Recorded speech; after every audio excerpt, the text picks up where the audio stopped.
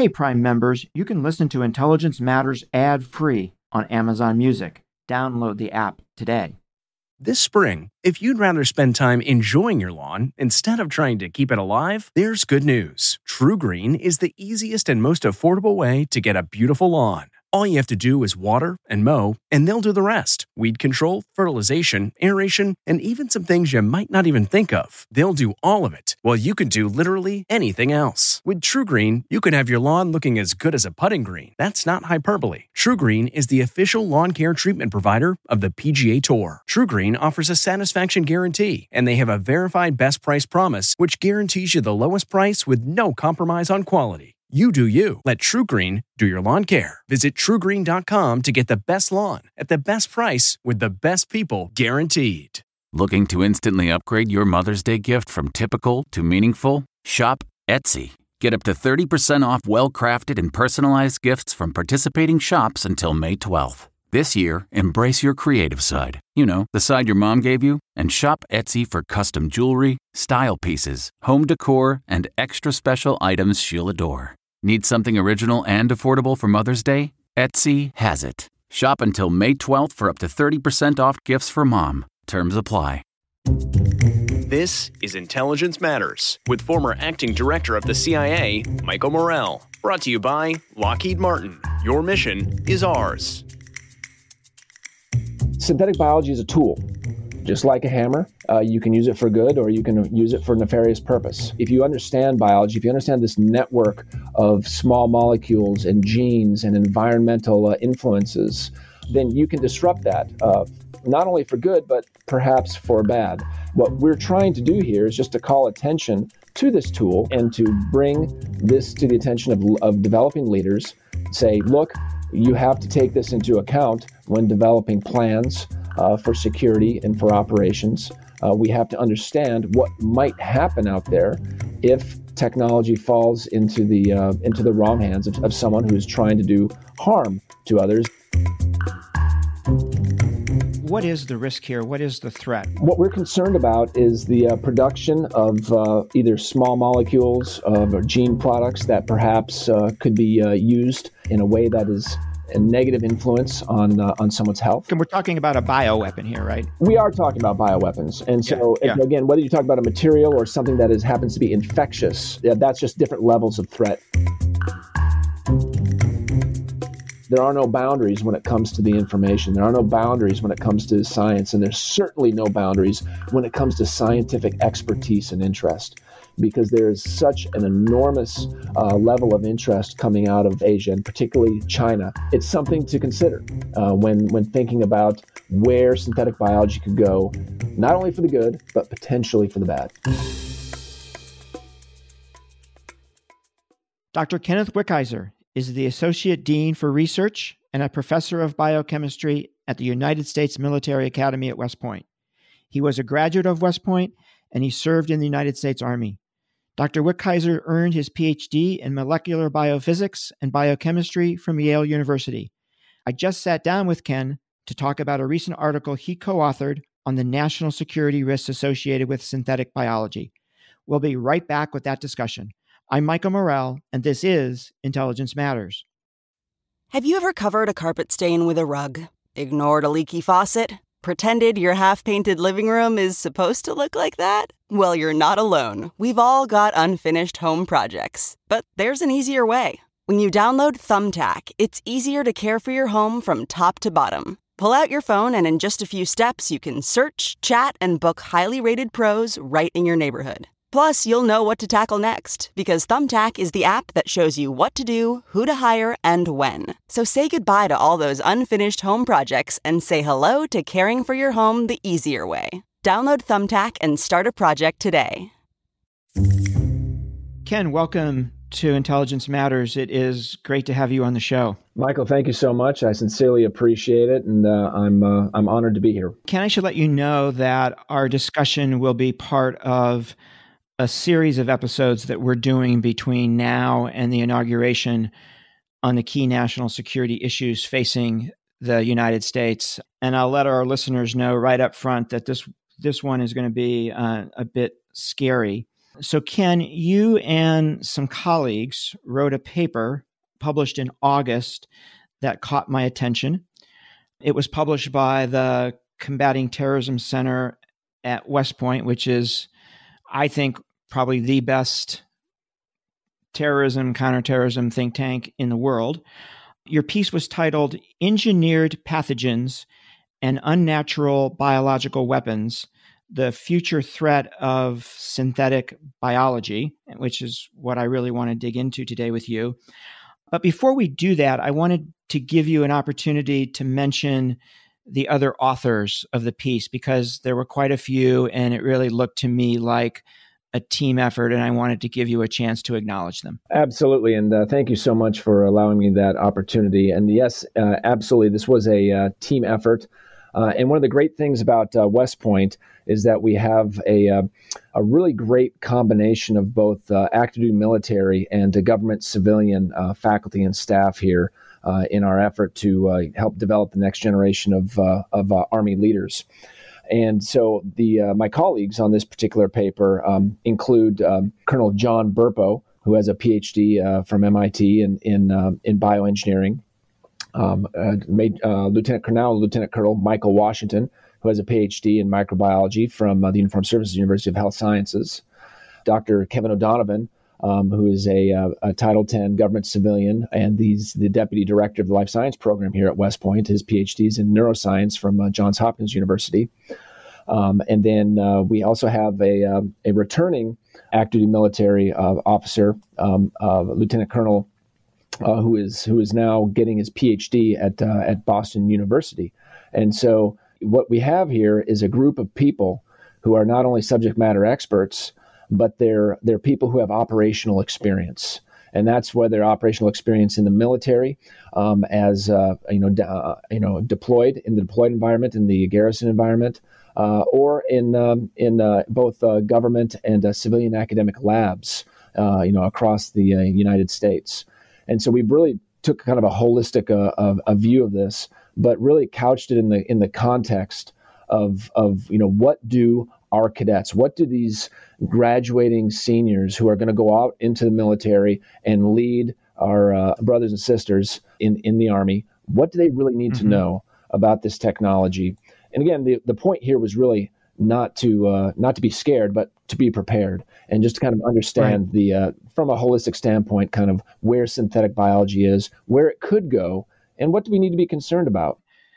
So, Ken, maybe the place to start is by asking, what is synthetic biology? So that's a great question, because it kind of depends on who you ask. And I think the most broad interpretation of what synthetic biology is, it's the process of engineering natural genetic systems.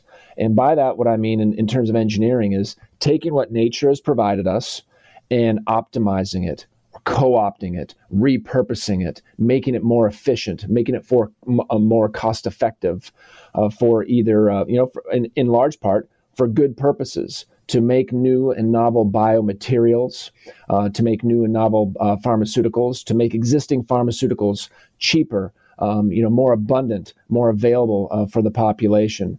So synthetic biology has been around for a long time. It's really increased in its prevalence and its significance since what we would term the genomic age, since we started understanding really the nature of DNA and being able to catalog the structure of DNA and how genomes in particular are organized, the controlling components, the parts that make proteins, the parts that serve as stoplights or speed bumps along the way. And can you explain the concept of modularity and why that's important to synthetic biology? I found that fascinating in your piece. Absolutely. So, and this goes to some larger organizations, competitions, and efforts out there where people. Say a layperson, or if you're say an engineer, say like an electrical engineer, I think most people understand. If you take a look at an electronic circuit, there's parts there that go into this electronic circuit, and you have a resistor here that gets set aside, a capacitor over there, and you can construct very complicated machinery with some very simplistic parts. And so if you take that viewpoint of how perhaps a genome is organized, you understand then you have this long strand of DNA, and embedded within that DNA are the instructions for certain proteins. Some proteins are going to be turned on all the time. Some proteins are going to be turned on only some of the time. And sometimes there's an age or development aspect to it. So if in terms of modularity, what we're really kind of focused on is being able to lift that one segment of DNA out of one particular organism and place it in a completely different novel context, in a completely different organism, and yet have it work. And perhaps not in the way that nature intended, but in the way that you, as the bioengineer, intends that to function. So that's really what we talk about when we use the term modularity. Is that kind of drag and drop, cut and paste, or lift and shift kind of mentality when you think about engineering DNA and engineering genomes, for that matter. So, Ken, you talked about the good uses that synthetic biology can do for mankind. Your piece was about a potentially bad use, right? And I'd love for you to talk about that from sort of the 50,000-foot level. Absolutely. Look, synthetic biology is a tool. Just like a hammer, you can use it for good or you can use it for nefarious purpose. And so, yes, we are typically in academia focused on the good. That's kind of the whole point of going through a PhD program, learning about how to better mankind in terms of, again, novel materials, novel pharmaceuticals, understanding the basic machinery of biology so that we can take care of ourselves just that much better. And we can cure diseases that we've never been able to cure before. Absolutely, and we're certainly on the cusp of that. But if you take a look at it from the other vantage point, if you understand biology, if you understand this network of small molecules and genes and environmental influences, then you can disrupt that, not only for good, but perhaps for bad. And so what we're trying to do here is just to call attention to this tool and to bring this to the attention of developing leaders. Say, look, you have to take this into account when developing plans for security and for operations. We have to understand what might happen out there if technology falls into the wrong hands of someone who is trying to do harm to others. And in our case, we're concerned about Americans. We're concerned about the American military in particular. So that's really kind of why we started this out. Again, we in no way, shape, or form want to disparage or undermine the support that synthetic biology has in the community. We value it. We use it every day in our labs here at West Point, and it's used across the world in labs and in industry and academia and government labs, all the way down even to high school labs. But I do think that we do need to understand that the bar has been lowered in terms of being able to produce something that other people haven't thought of. And if that something happens to be perhaps negative in nature, well, we need to be prepared for that. And what is the risk here? What is the threat? What is it that you're concerned about? What we're concerned about is the production of either small molecules or gene products that perhaps could be used in a way that is a negative influence on someone's health. We have, we honestly, whatever you can think of, whatever you can consider in your mind, is probably capable of being produced out there in the synthetic biology. And so what we're really we're talking about a bioweapon here, right? We are talking about bioweapons. And so again, whether you talk about a material or something that happens to be infectious, that's just different levels of threat, honestly. And then can you talk about the concept of binary weapons and why that's important in the context of what it is we're talking about here? Absolutely. So if you were able to take two different chemicals, each of them inert, very stable, but then when you mix them, they become a robust explosive, that would be considered a binary weapon. And so you need both components in order to have that weapon. And so biology could be the same thing. So if I had perhaps, we'll just use generic terms here, I'll say protein X, and that happens to be a poison. I could cut that in half in two different segments and have a gene product in one organism and a gene product in another.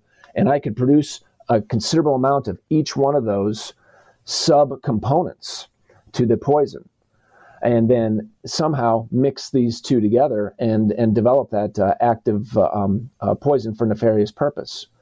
Likewise, what I could do is if these two gene products happen to be housed in prokaryotes and bacteria, I could mix these together, and if they were under favorable conditions, they could exchange genetic material, and the product could be one single organism that is producing an intact part of that intact product. So you have both of those halves that can come together and form that particular poison.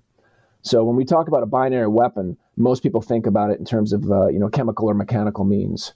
Right. But the analogy holds when you talk about biological macromolecules. You know what I'm thinking is this is the biological equivalent of Al Qaeda trying to bring on to those 10 to 15 aircraft flying from Heathrow chemicals, right, that were inert, separate, but when you put them on the plane and mix them together, all of a sudden they became an explosive. Absolutely. And again, unfortunately, science goes hand in hand with creativity and curiosity.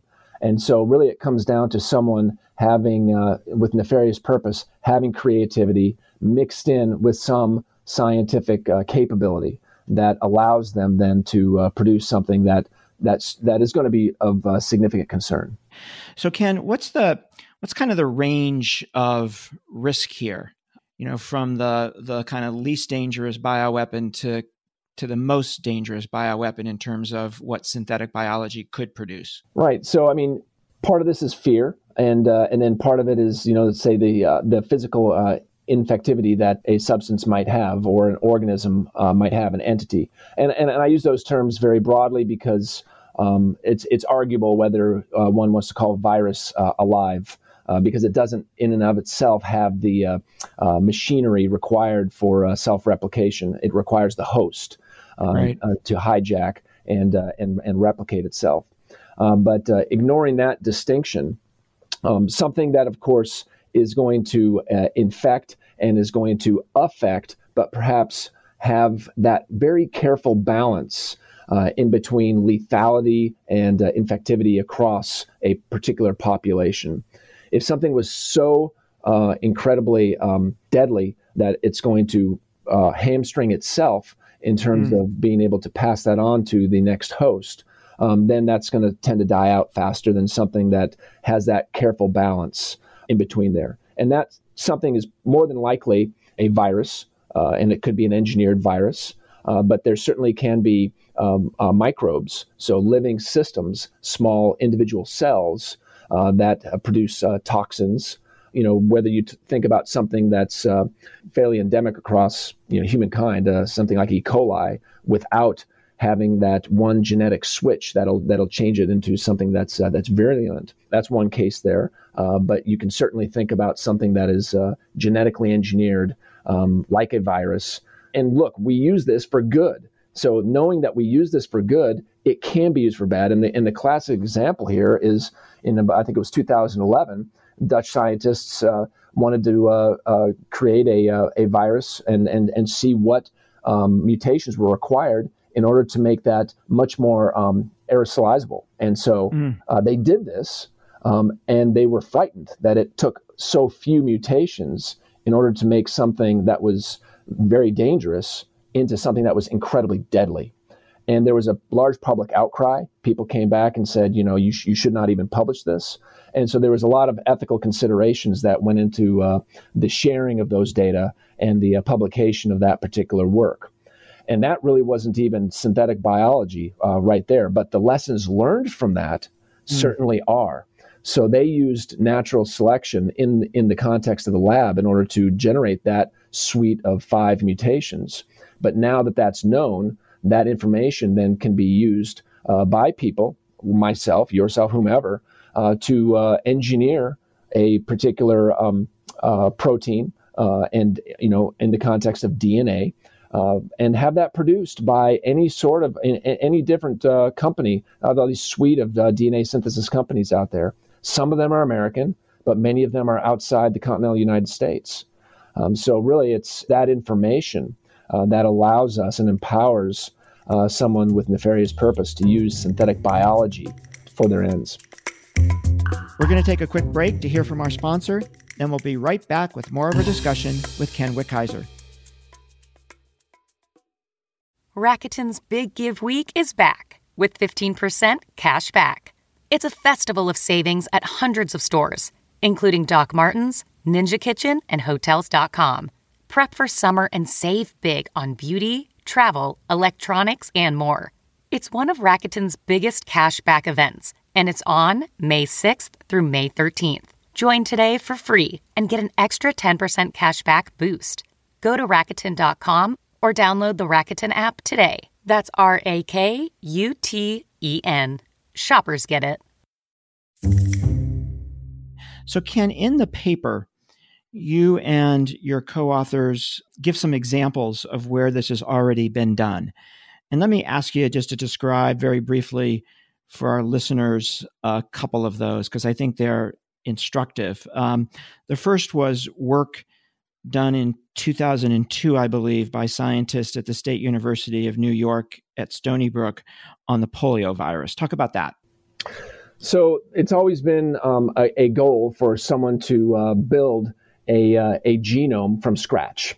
And so then the question is, using, state-of-the-art chemical synthesis tools, can you construct something that is functional?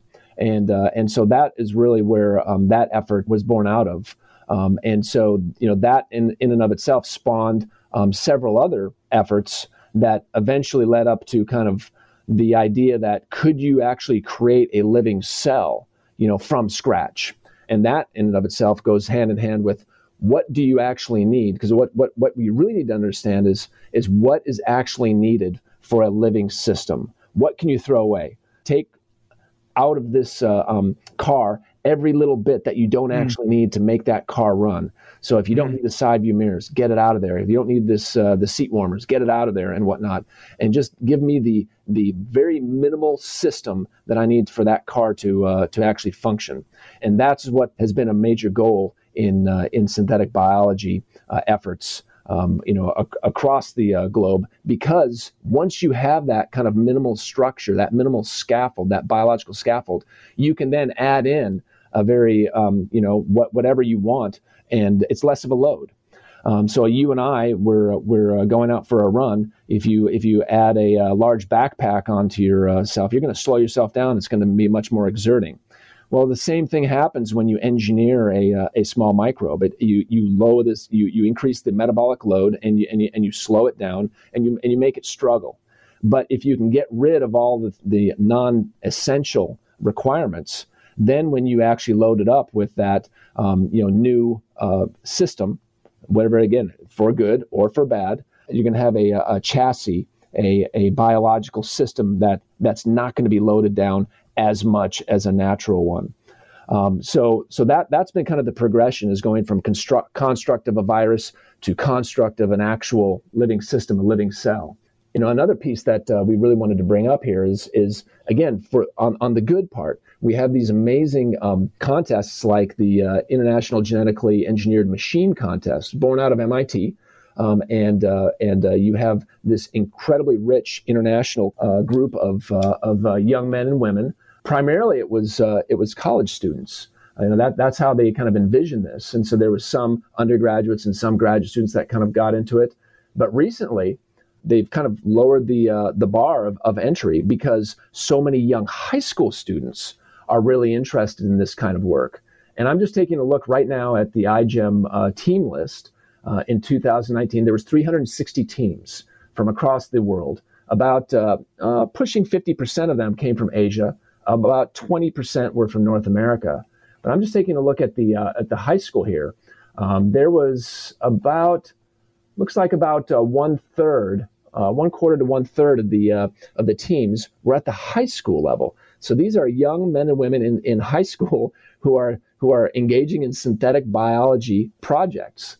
And about 65% of them are from Asia, and predominantly they're from China. So again, the great thing about synthetic biology is that there are no borders.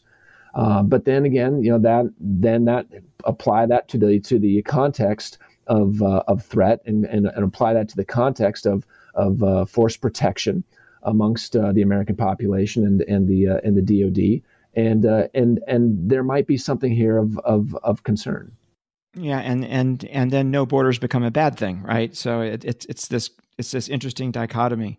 So Ken, you just raised an issue that really caught my attention when I read it, because when people used to ask me about this threat, I would say, yes, terrorist groups have shown interest, but doing this is very, very difficult. And one of the things that really jumped out to me in your article is that your point that this is getting easier and easier. And let me read maybe a couple of sentences that I highlighted when I read it the first time, and then get you to react to them. The first is, today, the sophistication of high school and undergraduate student research projects has matched that of many highly trained personnel who were working in advanced laboratories less than a decade ago. That's the first. And then the second is, these synthetic bio tools are lowering the education, training, cost, time, and equipment threshold required to modify and employ pathogenic organisms as biological weapons. Talk about the extent to which this is getting easier, and obviously why that's important. Sure. I mean, so let's take a look at the iGEM organization. And once again, I'm a huge fan. I've participated in iGEM for many years, and they have a biosafety and biosecurity committee, and they're very much attuned to the potential misuse. But for us, say outside of the context of a competition and just going into the general population and going into perhaps non-state actors who have ill intent toward the United States, you think about this and you say, if high school students can do this across Asia, across Europe, across the United States, even if they have an advisor, well, then you take that threat kind of scenario and apply that to something chemical, apply that to something, say, nuclear, and it just doesn't match up. You're not going to have high school students, making a next generation nuclear weapon. That's not going to happen. But here, and one of the amazing things about science is, we're all about sharing information. We're all about publishing. We're all about, planting your flag and generating bragging rights about these great advances that we make in both basic science and applied science. But that also then provides a great recipe, a great set of instructions for that next person. And that next person can certainly be a young individual that does not have decades of experience in laboratories. And he or she can essentially do garage level science that in the past would have taken a lot of very talented people a long time in sophisticated labs. Going back to our polio example, and talking about, how long did that take these experts in the Stony Brook lab, how many years was that? How many millions of dollars was spent on that? Whereas when you talk about, say, something like a young team of students in one of these iGEM teams, this is on the thousands of dollars scale. And so if they need, say, something underneath $10,000 worth of materials, that's highly attainable for a lot of people.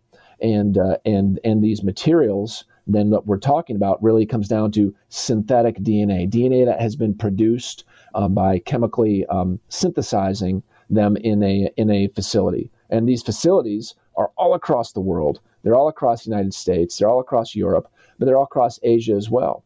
And honestly, when I have a gene synthesized, or when I have a plasmid, which is a small circular chunk of DNA that has many different, or several to many different genes embedded within it, if I have that synthesized and I want to pay someone $3,000 to do that, it will probably be subcontract out to China.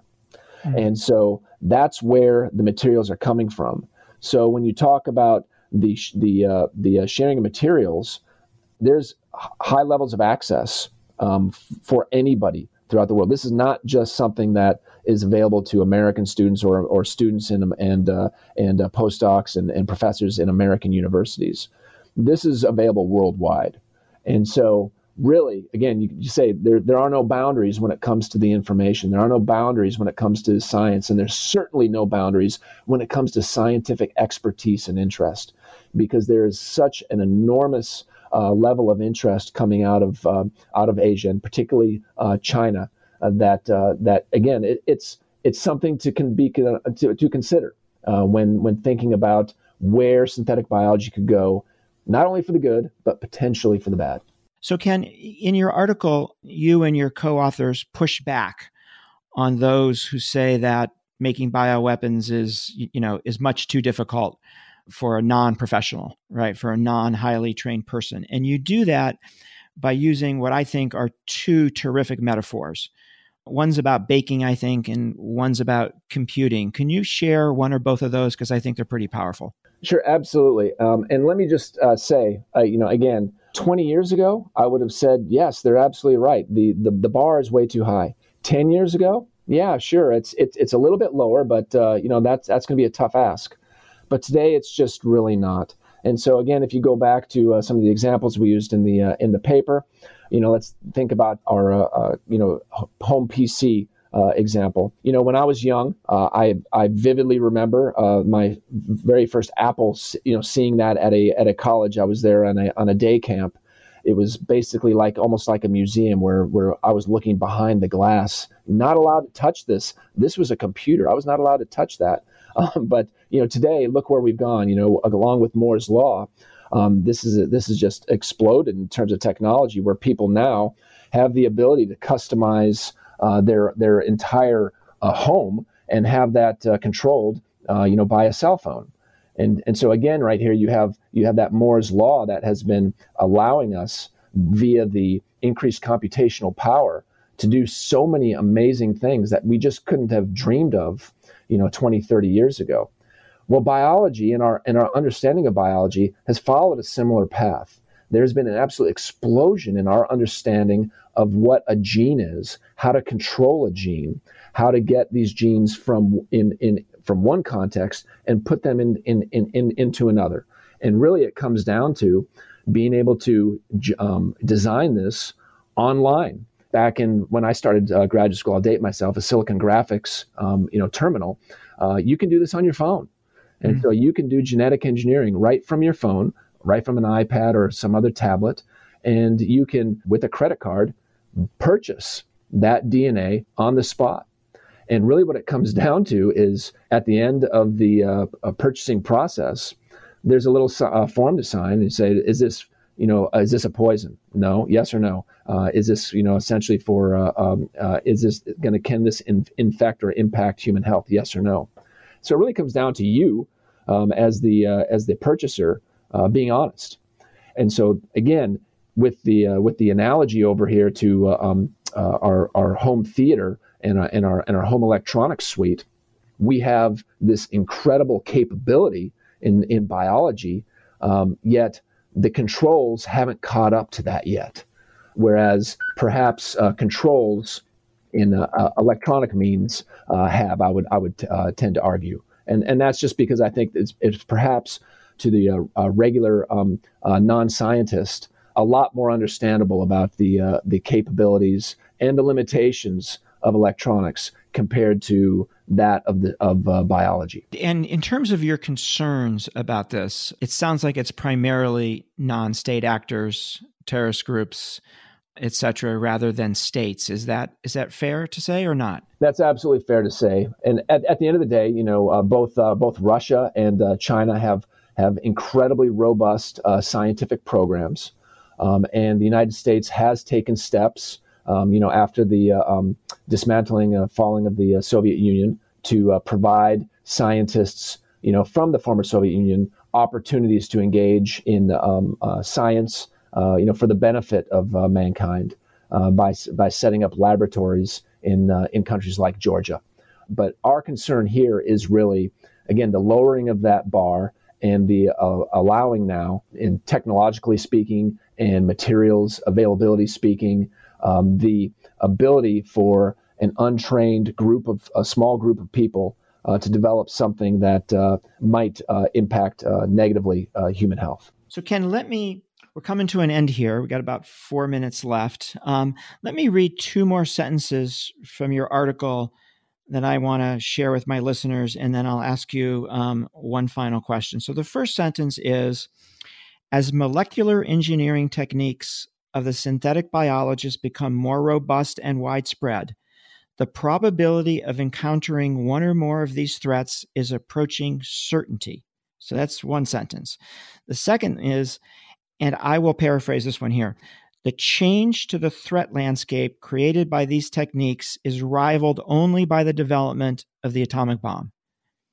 So those are 2 pretty significant sentences. And the question I want to ask you is, so what do we do about this, right? What's the right policy response? What do we do to defend ourselves? What do we do to make sure that we mitigate this risk?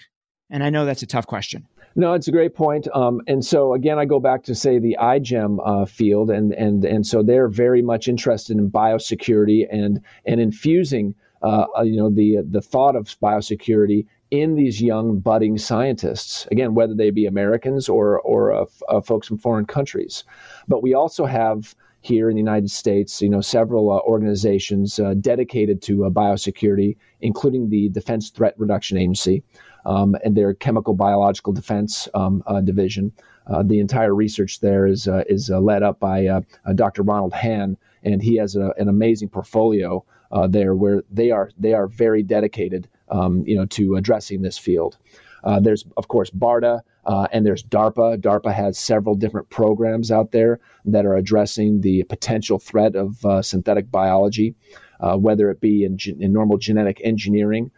Here, or the whole CRISPR-Cas9 effort that has really kind of exploded the field over the past several years, and so we do have organizations, whether they be private nonprofits or governmental organizations, that are addressing this, and I think it's probably incumbent upon us to really kind of weave this into the educational experience of young people. And that's whether we're talking about budding scientists or people who are interested in ethics, or people who are interested in, say, economics. We need people to understand the benefits of synthetic biology and the potential threats out there, so that we can develop common sense policies that will allow the science to progress, that will allow us to benefit from the development of the science, but at the same time assuring our safety. Ken, thank you so much for joining us. Thank you for your service to our country, which continues to this very day in educating the young women and young men who will lead the United States Army in the future. Thank you very much. Michael, thank you so much. I've been honored and I appreciate it. That was Ken Wickheiser. I'm Michael Morell. Please join us next week for another episode of Intelligence Matters. Intelligence Matters is sponsored by Lockheed Martin. Your mission is ours. This show is produced by Olivia Gassis, Jamie Benson, Jake Rosen, Paulina Smolinski, and Ariana Freeman. For more from this week's show, visit cbsnews.com. Intelligence Matters is a production of CBS Audio. A story of betrayal you would struggle to believe if it wasn't true. Listen to Blood is Thicker, The Hargan Family Killings, early and ad-free on Wondery Plus.